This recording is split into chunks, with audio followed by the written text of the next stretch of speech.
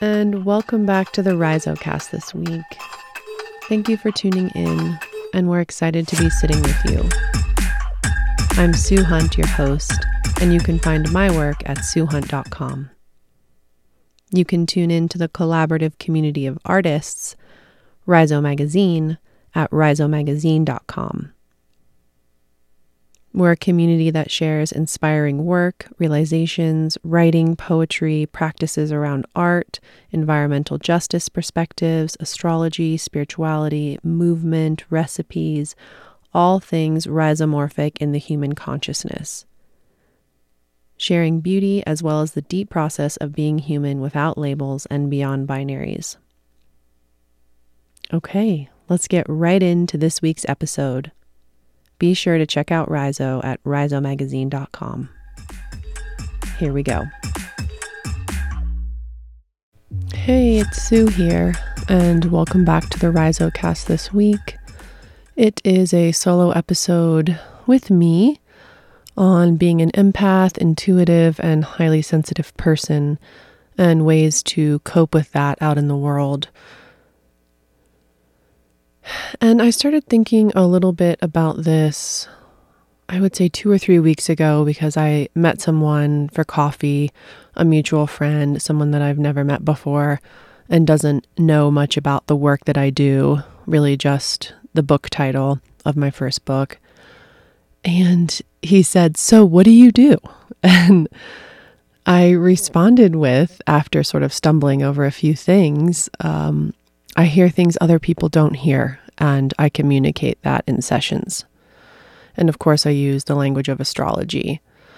And it made me start also contemplating this transition into Virgo season, which is one of my favorite seasons of the year as a Virgo ascendant. So it's a mutable sign, a mutable earth sign that's very connected to reality, but also has the ability to shapeshift and match other people's emotions, for better or for worse.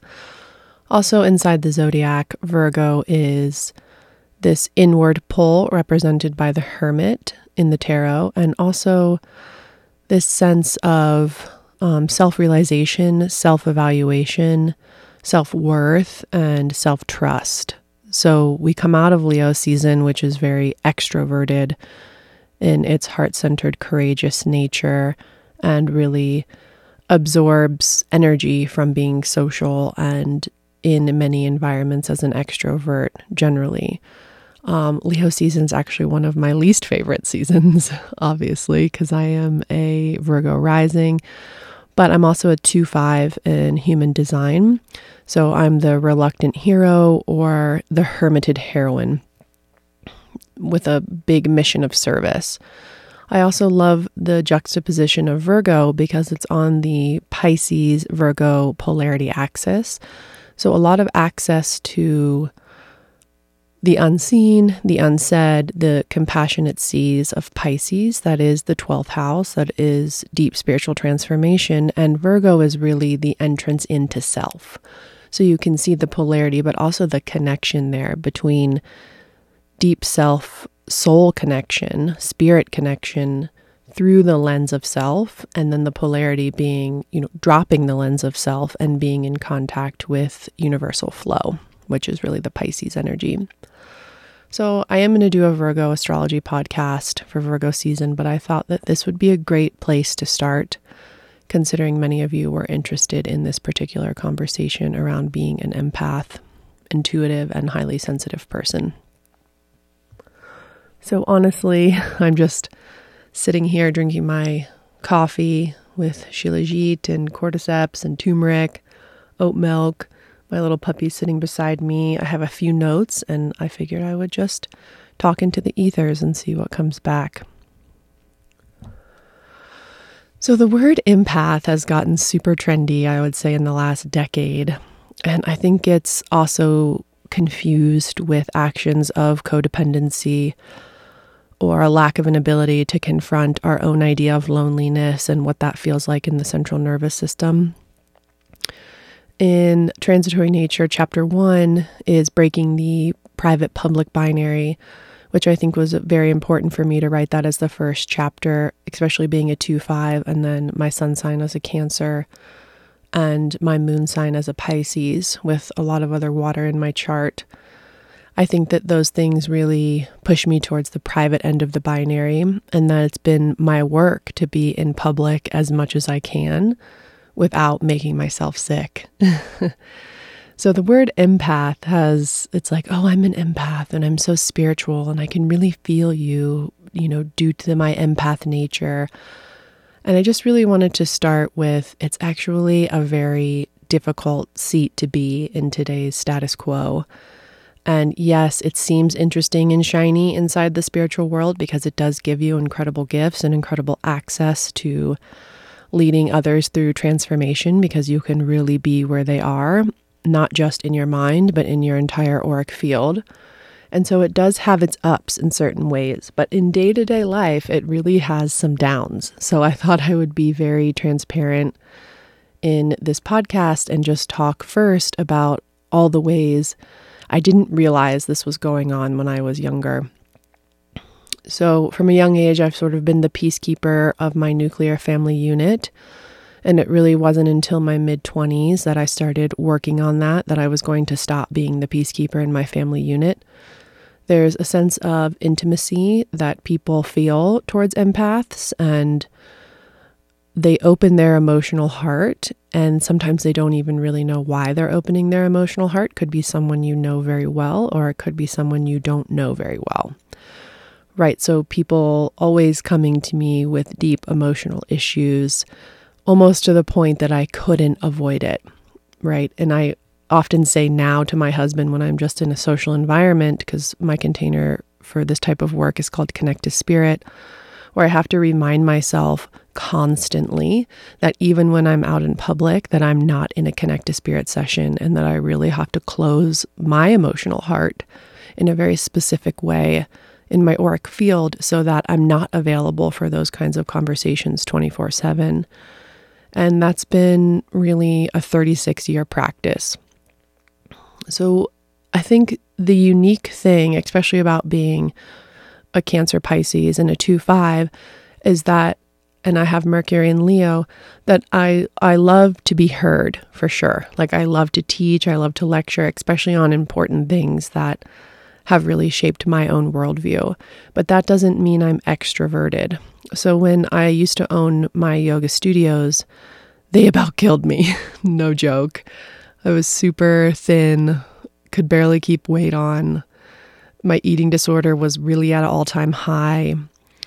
My sort of the lower vibrating parts of Virgo, my micromanaging energy was very high. I was in public 24/7. So every time I went to work, it was never solo. I always had, a bunch of teachers in and out of the studio, managers I was collaborating with on a regular basis, landlords, people at the bank, and then all the students coming in and out the door 24/7. Hundreds of students coming in and out the door at all 3 locations for 3 years straight. And honestly, it about ran me into the ground. But at that time, right, that looked like the shiniest occupation for a yoga teacher, right? To own multiple studios, to have a homegrown chain, and to be teaching constantly.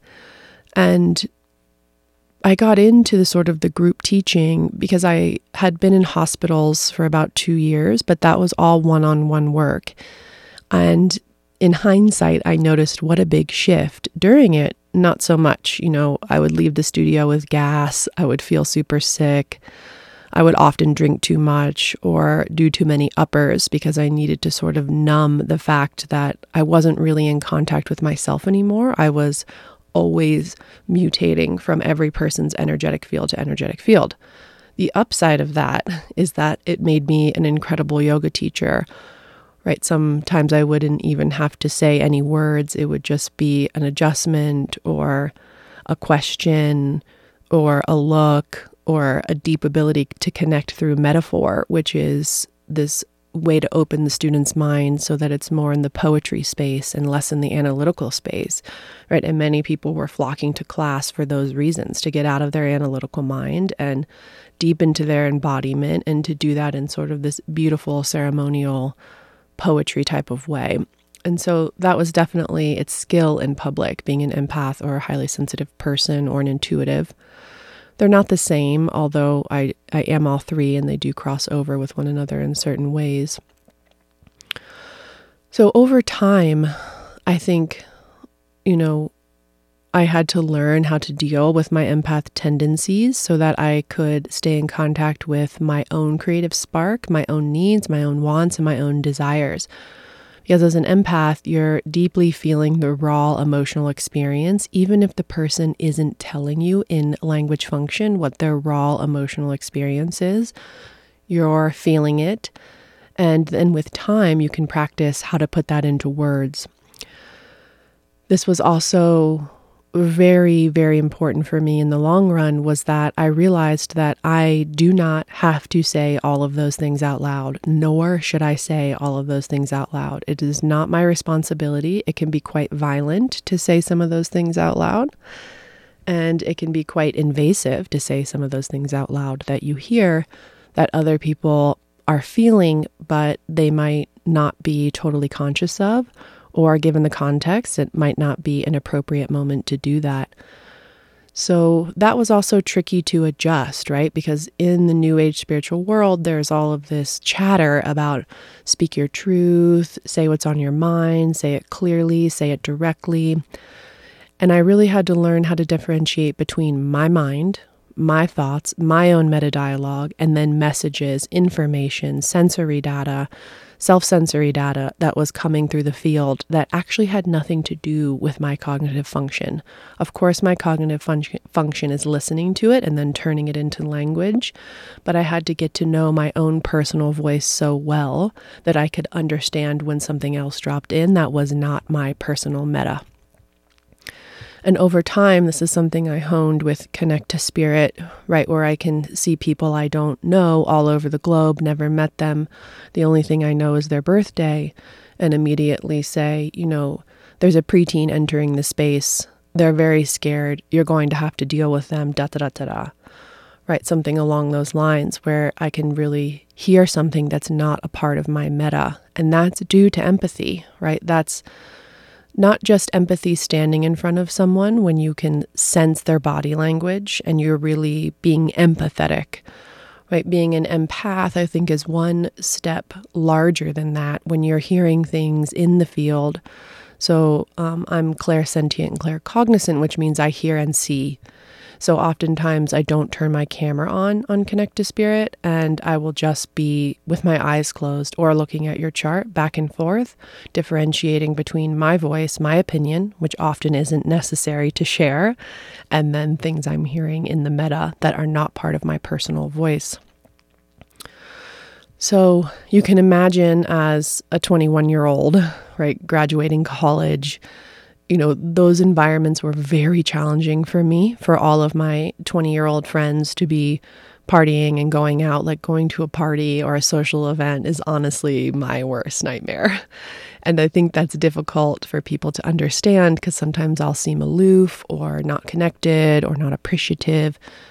And honestly, it's because I just don't function well in big groups, right? Anything larger than 2 or 3 people starts to get a bit overwhelming for my central nervous system.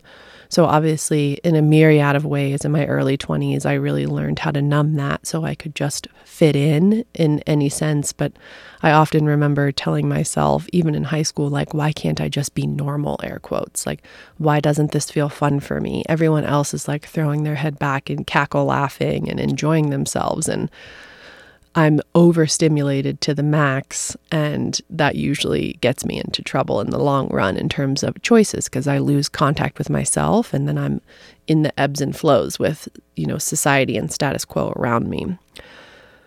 So this is actually like a health choice. I think if you're an empath or a highly sensitive person or an intuitive, it's actually a self-respecting health choice to understand how to communicate that level of need, that you can't be that overstimulated. And that's tricky sometimes because I get a lot of, because I am in public, right? I do this podcast, I'm doing sessions all the time. I wrote a book. I plan to write another, right? And that's definitely motivated by the 2-5 of my human design. And that I think that there's a larger current of service that I would like to be connected to in terms of transformation, self-resilience, and also teaching these skills to other people. And I think that they're very, very learnable over time, right? How to create deep connection beyond language function and beyond just our sort of projected social identity.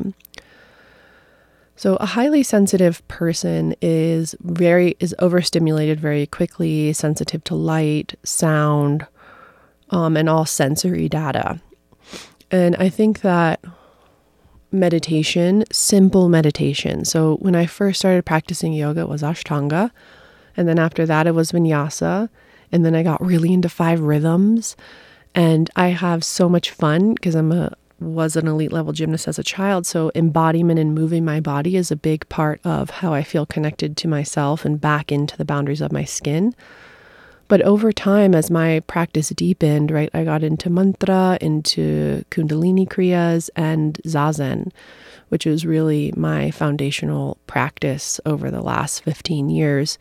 And it's not fun at first as a new practitioner, but I found that any type of stimulation, as I became even more sensitive, was pulling me away from deeply connecting to my own meta. Because there was still a distraction, there was still a practice to funnel the analytical mind. Concentration meditation or imagery meditation doesn't really work for me.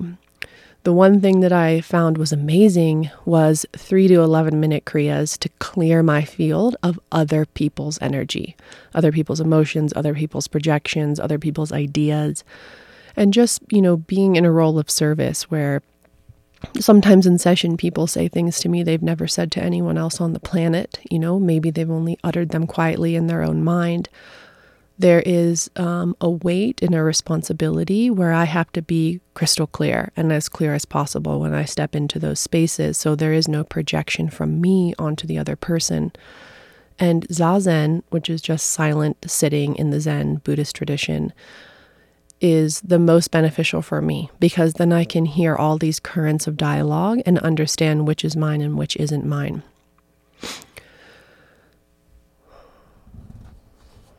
And that really gives me access to listen to the unspoken, right? So the unspoken things in my field and the unspoken things in other fields. It also allows me to tap into someone else's auric field before they even get in session.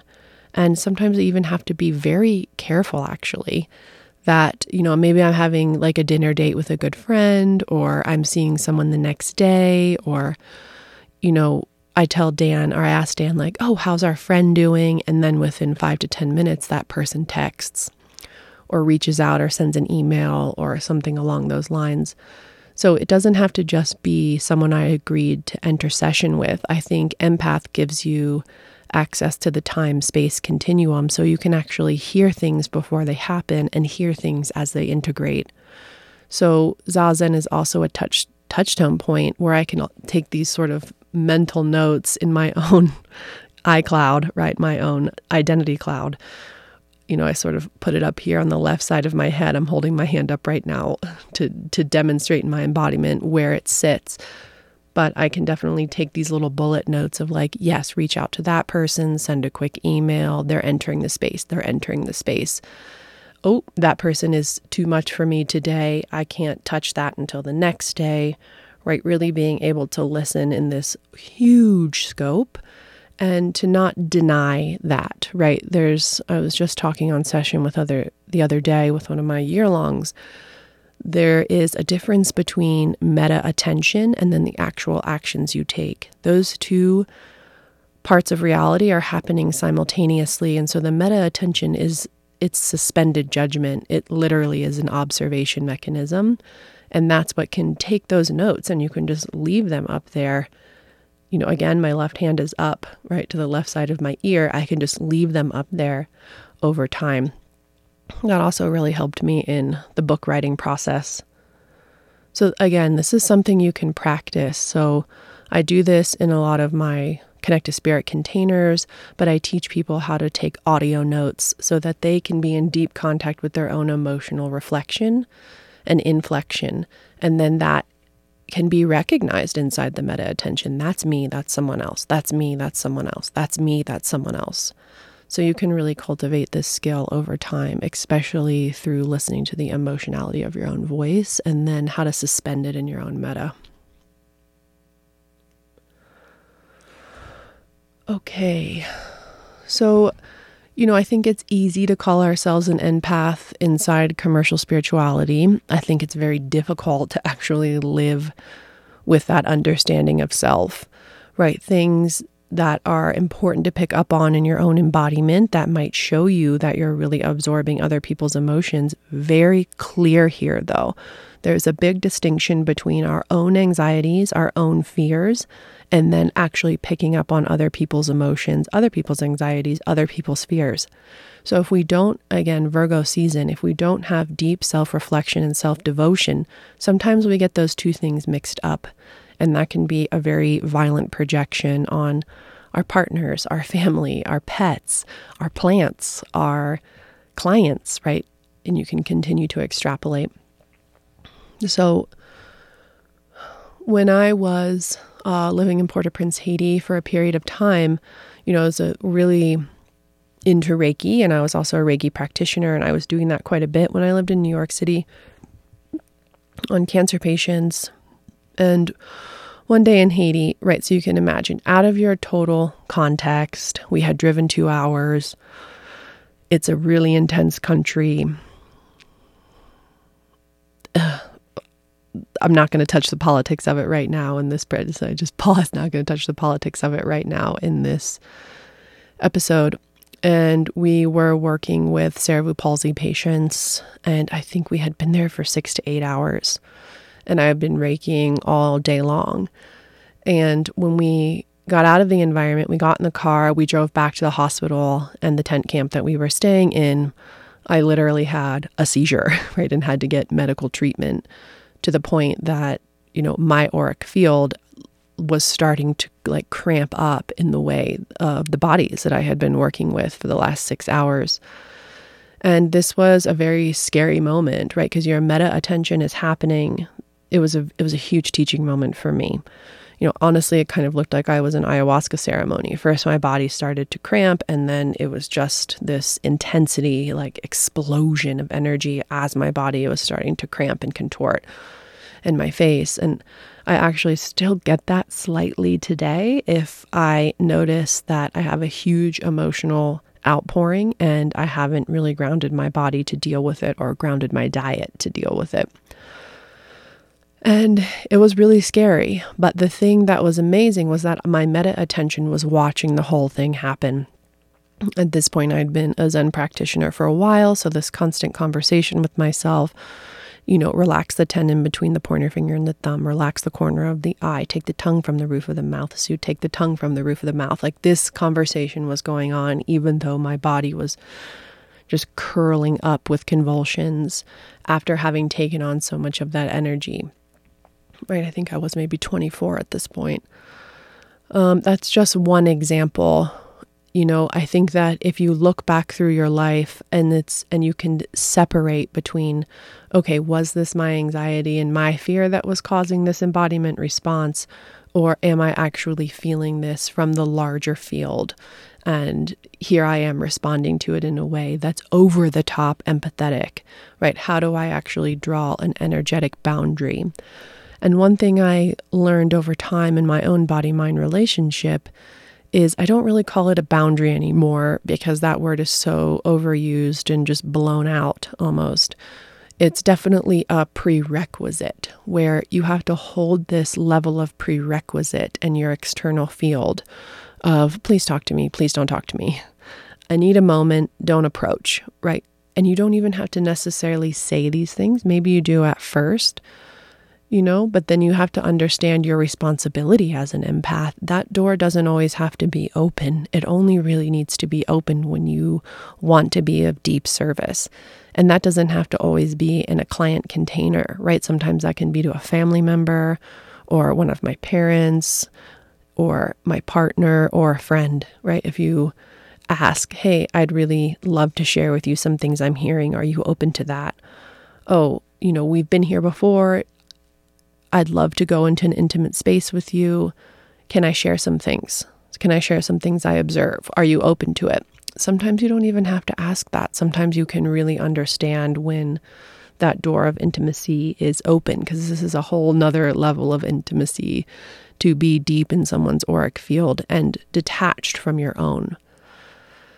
Another thing I learned is that I really have to practice myself before I go in to teach. And I'm debating, right? This weekend, I'm teaching in public for the first time in a couple years since the pandemic. And I'm like, should I take that person's class before my class, or will I be too much in their energetic current that I won't actually be able to stand on my own 2 feet with clarity in my own meta? So being able to practice, or just a quick 3-minute meditation before I get on session with someone, so that I'm really in contact with how I sound before I open myself to their auric field and the spiritual circuitry of how they're moving energy. So obviously you can see, right, your central nervous system, your self-sensory system, it's this sort of ocean that expands beyond you, and it's motivated by the movement of your central nervous system. So little tells that I also do, and I used to teach this all the time when I taught asana in public, however, not doing that so much anymore, is closing the eyes and feeling the pupil underneath the eyelid. I actually learned that from Richard Freeman, amazing Ashtanga teacher, is a direct reflection of the activity of your central nervous system. So it's kind of like the white ball over the words in those old school cartoons. How quickly is the central nervous system moving and responding to stimulus? And sometimes quick isn't beneficial, especially when you're allowing other space in your personal auric field to hear things coming through the meta that is from someone else's auric field.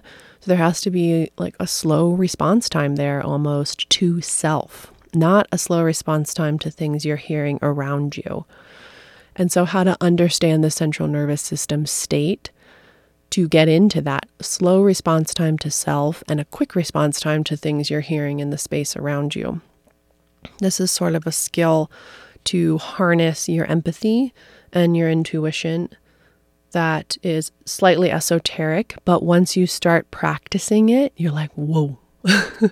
Okay, this is for real now. I can actually I always say this to students, and when I used to teach in public more often, out of the one-on-one space, turn the volume knob down on yourself and turn the volume knob up on the rest of the world. Or turn the volume knob down on the rest of the world and turn the volume knob up on yourself. Does that mean that you can't hear both at the same time? No, it's just that there's a distinct conscious tuning in to one or the other. This also will help the central nervous system adjust.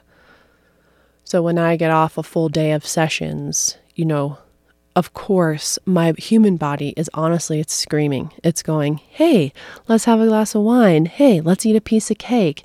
Hey, let's go on a really long run. Hey, let's do something. Let's jump rope outside. It wants to get back in contact with itself, so it will lean towards sort of self-abusive activities. It'll ask for that. A really long workout where I'm overworking out and taxing my adrenals after the day, or reaching for something that is going to make me snap back into my own central nervous system, but have long-term sort of negative effects.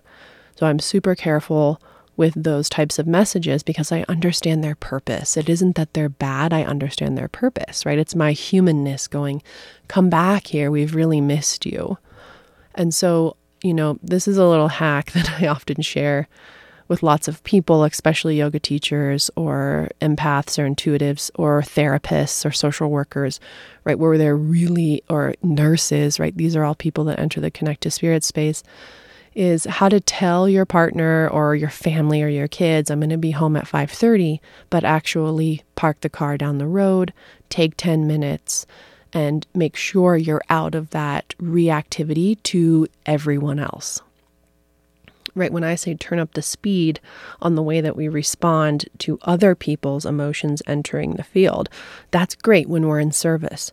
Not so great when we just need to be social and loving in our regular life. And this took me a bit, right? It took me a bit also to contain my personal response and to learn when to stop talking about, sessions or people that I've been in session with in my own mind, so that there's a sense of privacy there and a deep sense of respect and containment in my own field, and that how to actually put that down and stop responding to the meta that's coming in and being very available for my own central nervous system. So taking the time for me, it's usually legs up the wall. And I give myself that 15-minute moment before I, sort of walk out of my office so that I can be in contact with Sue. So that when I go into a family dinner or, dinner with my partner, that I'm not the 7 different people I chatted with that day. Of course, it's not perfect all the time, but I think if you can get it to about 80% where you're really getting back in contact with yourself as an empath, is very important. So time and silence, proper dietary choices, with so much water in my chart, depressants just really don't work for me. And I've always gone back and forth, like, why can't I just be normal and have a drink? And I've realized over time that that is just not my normal. And that's something that I can't invite in, right? Even taking like a sleep aid, like a Tylenol PM, oh God, I'll just be hungover for days. Because there's this sense of exhaustion that happens when you're allowing so much stimulus in. And so adding a depressant on top of that actually downgrades my ability to function well as an empath or an intuitive. Okay, let me just pause for a moment. Think about 1 or 2 other things that might be helpful.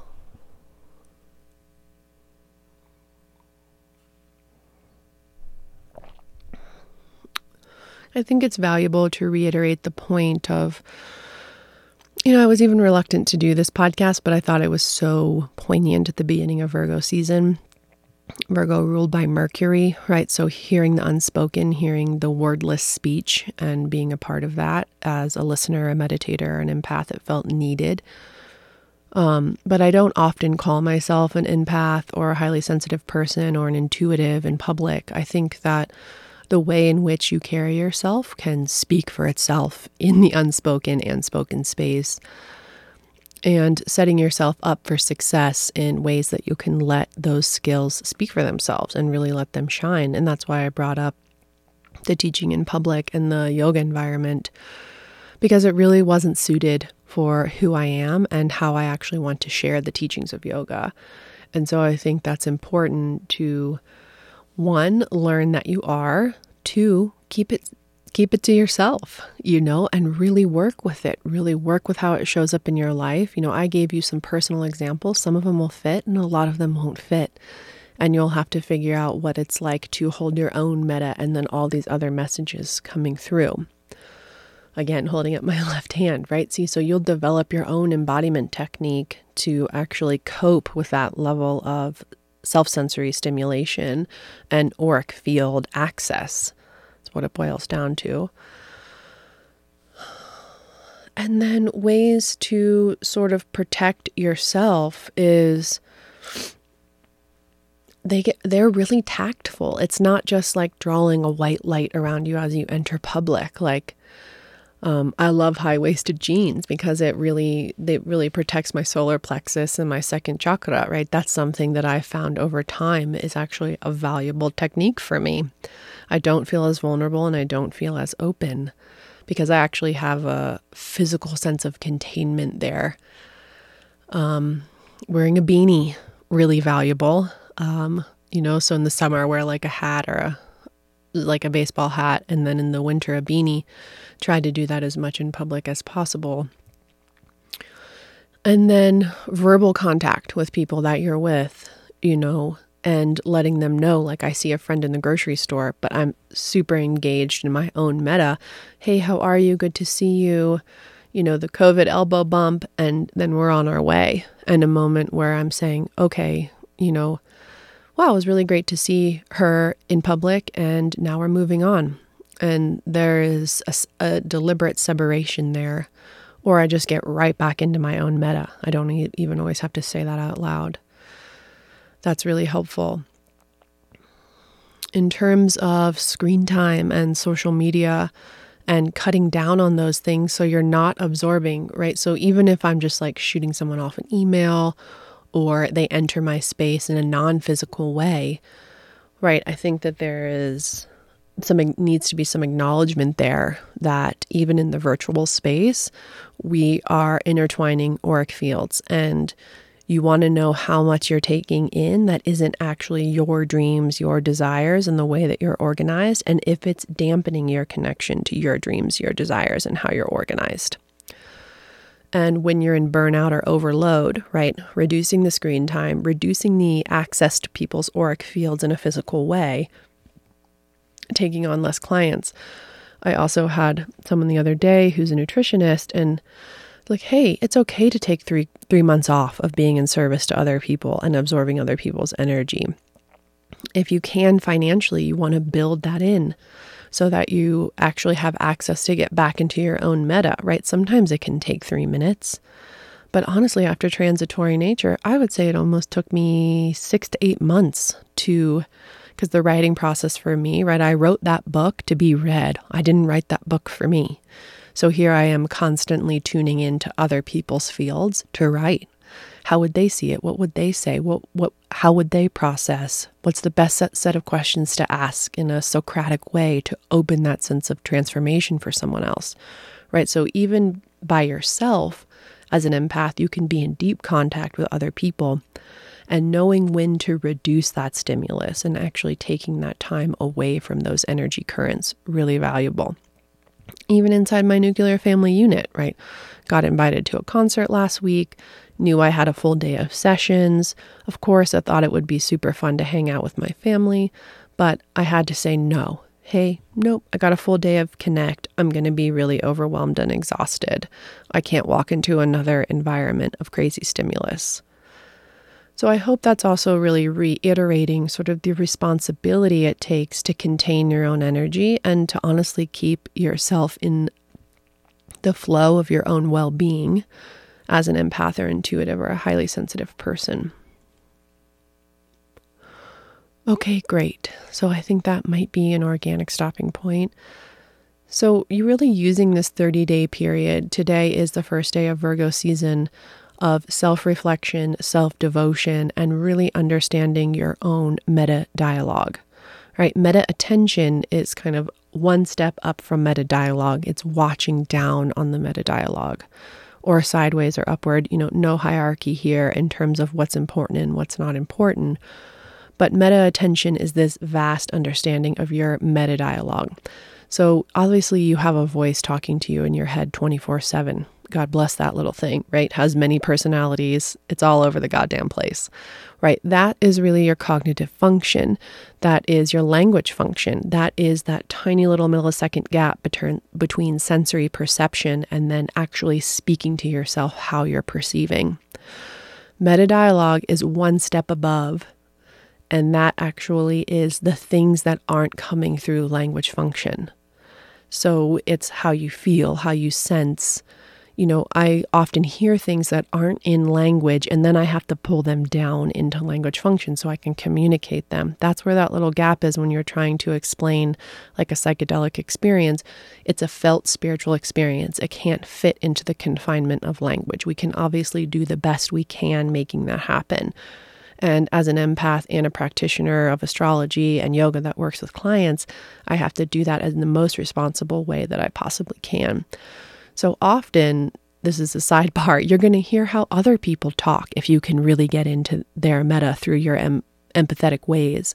And you'll use that language to communicate with them, not how you talk to yourself.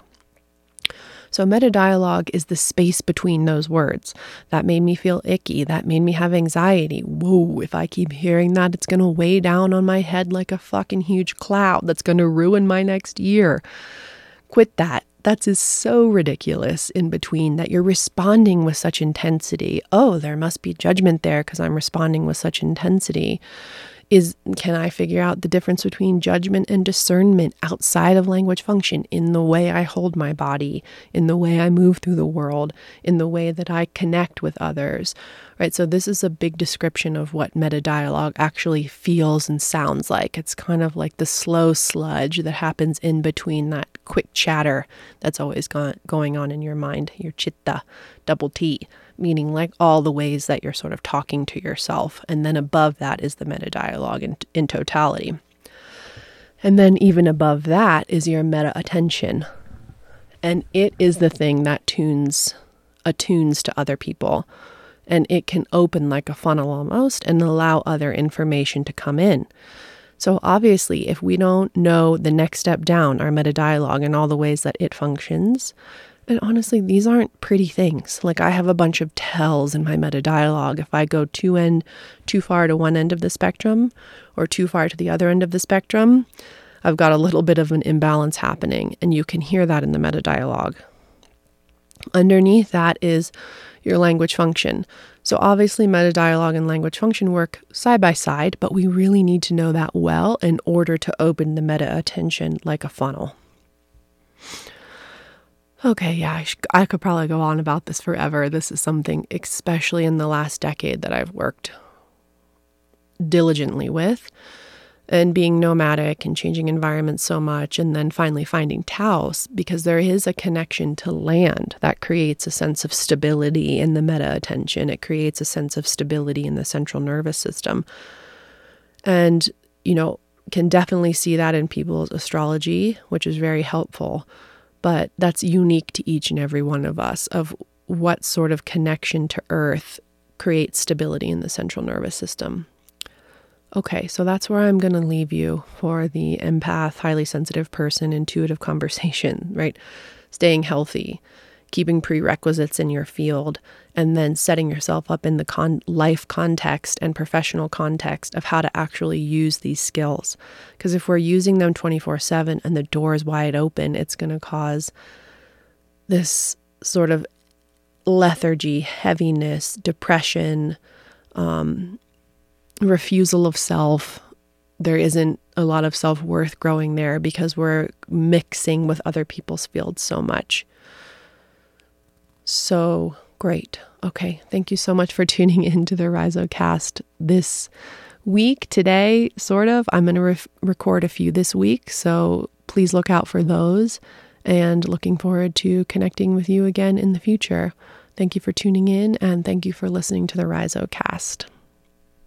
Bye. Thank you for tuning in to the RhizoCast. If you love this episode, please download, subscribe, share it, and pass it along to a friend. Please subscribe to our Rhizo Magazine subscription at www.rhizomagazine.com.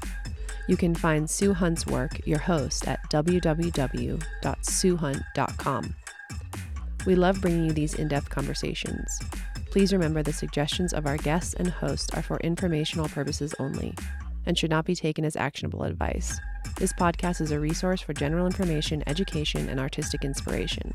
Rhizo is not liable for your decisions to implement information from this podcast.